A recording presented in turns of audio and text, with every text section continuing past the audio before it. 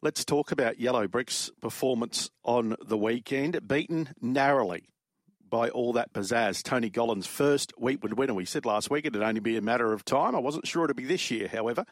But he did have 58, so he had 4 kilos more than that horse that was stalking the speed, All That Pizzazz. So he was very brave, given he was first up on the weekend. But punters thought he was, he would win the race, and I was in that camp as well. He started $1.45, Yellow Brick. So his record's still very good, isn't it? 11 starts, 6 wins and 5 placings, and I wonder if the plans are going to stay the same. And let's talk to co-trainer Maddysen Sears about the 4-year-old by the Mission, who of course stands at Aquas, the Mission. Good morning. How are you, Maddie? I'm well, thank you. Take us through that on the weekend. Yeah, look, we didn't expect him to be out in the lead like that. It caught us and I'm sure a lot of people by surprise. Only time he's led is in a mile when Angela Jones rode him. And I think he's quite out of his comfort zone. He's quite a horse that loves to chase, and it sort of caught us by surprise. But I take no credit away from the winner. It was a great win. Got us got in front of us just at the moment when it counted. I think it was a huge run first up. We had a really bad headwind up the back straight with the heavyweight. We were really happy with the horse's run. And still on track to head down to Sydney this Sunday. You could see James was in two minds whether to sit outside Situation Room or just let him roll onto the front. Yeah, he sort of, in hindsight, probably should have let Situation Room go, because when you go over the sectionals, it would have near been not impossible, but very hard for the horse to keep going. At the rate that he did early, and still win. So for him to go down by the shortest of whiskers, I think we've spoken to Jimmy about this, and it's just a human error, I guess you would say. You sort of let him roll, like gave him a bit of a dig out of the gates and just let him keep rolling, and it sort of didn't go to plan, and that's what all the comments post race. Gollan and everyone said that the race didn't pan out how anyone thought it would pan out, and that's sort of what happened. But it's in the past now. We're still stoked with the horse. He's pulled up great. He's bouncing around on the track. He spent Sunday, Monday out at our farm. So the horse himself has come through the run absolutely fantastic. We couldn't have asked him to come through the run any better than what he has. We're stoked with the horse, and everything's still on plan to head to Sydney, as I said. I had a look at the closing sectionals on the weekend, of course. I think you 35, 7, 2, 24, 12 and 12, 21. Do you know what they went the first 600 metres there on the weekend at all, Maddie, for the Weetwood? I don't know the total first 600, but I know the first couple of furlongs were like 11:33 or something. Okay. Of course, he does hold the record there for 1,200, doesn't he? 1:10.70 or 1:10.69. They ran overall 1:11.33, but, he had a lot more weight, didn't he, when he won the King of the Mountain there, when he sat outside lead? Yeah, and I think, he sort of, he was in a much happier position, the King of the Mountain, stalking the speed like he was, similar to the Guineas and those other sort of races where he's won very well.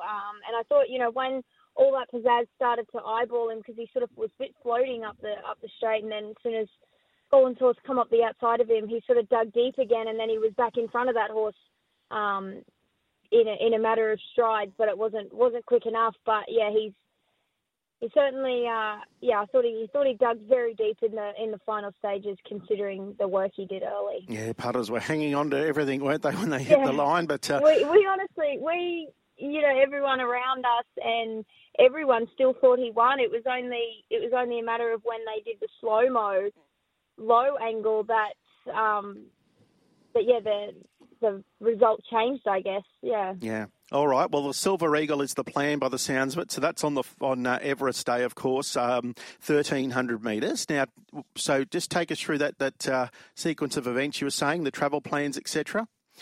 Yeah. So we, myself and my partner Jacob, we leave early hours Sunday morning, and Bricky leaves Sunday afternoon. He leaves at about 5 o'clock, and he'll travel overnight get there early hours Monday morning. But we'll be down there already. So he's going to be based out of Rose Hill, and we're staying Rose Hill side of Parramatta in a nice apartment there. So, and Dad comes down on the Wednesday before his first race, and Mum's coming down on the Friday before his first race. All right, an exciting time, as we said. Imagine winning a race in front of that massive crowd on that huge day, Everest Day. Yeah, I know. I'm very excited. I've always wanted to go to the Everest. I love fast horses, speed horses like Everest horses. So not only be there and see it live, but to have a horse, of Yellow Brick's calibre racing on the same day, I feel a little bit starstruck, I guess. All right, that's a Yellow Brick. Steady, ready. He should have gone a bit quicker, I think, in front. Yeah, it was. Look, I was one of those people that said go fast as you can for as long as you can, but he certainly did fly, didn't he, up front? Yeah, the 8 to the 6, he did 10.6, which is absolutely low flying. Yeah.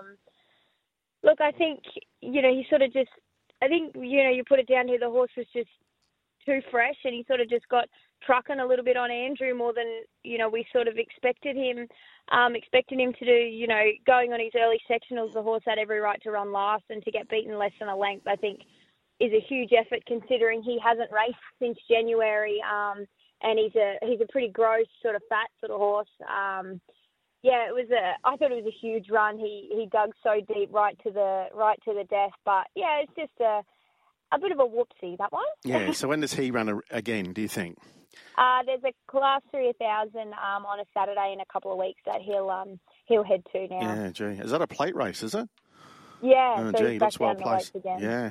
And of course, this horse, you won the Guineas with an emerging horse who really did appreciate the 1,600 there, Maddy, on the weekend. I'm talking about Adelaide. Yeah, he's a pretty cool horse. He's just, going through his grades. He's taken a little bit of time to sort of get things sorted out. Like, last year he did run second in the Pat O'Shea, so he got going a lot earlier than what we initially expected. But, I thought, both Dad and I thought after his work on Tuesday at the Breakfast with the Stars, we thought he was probably our, take away Yellow Brick, he was probably our best chance of the day. His work's just been absolutely phenomenal leading into the run, and, we knew he was going to flourish every bit of that 1,600. And, it was a 10 out of 10 steer by Andrew, so he sort of made up a little bit for the first race by the ride he gave Adelaide. But, yeah, he's a very exciting horse, up-and-coming horse, so we'll just see how he progresses moving forward. Yeah, he's by Adelaide. That's Adelaide. Just back to the Yellow Brick situation. It works in strange ways sometimes, doesn't it? Of course, Ben Thompson was riding him, and then, of course, you went with James, and then Ben gets up and wins the race on the weekend. It is what it is. That's everything. We're happy for Ben and happy for Golan. He finally gets a hoodoo off his back by winning a Weetwood. And as, both Tony and Ben said in the paper, all that pizzazz was absolutely rock solid fit. He was third up. Our horse was first up. I think, roles reversed. You put Yellow Brick in the position where, all that pizzazz was travelling, and I've no doubt he probably wins easy. Yeah, we mentioned the weight, about 4 kg more as well. Just in regards to that rider situation, when you decide, have you had calls, from interstate riders? Yeah, we've had quite a few people contact us about riding, and so we're just still working some things out with Melvin that we own him with, and what avenue we're going to go down. But yeah, there's a few people's names that have been thrown in the hat, but we're keeping that quite close. All right, well, you'll let us know when you decide, hey? Yeah. Thanks for coming on and talking to us once again, Maddy. Thank you.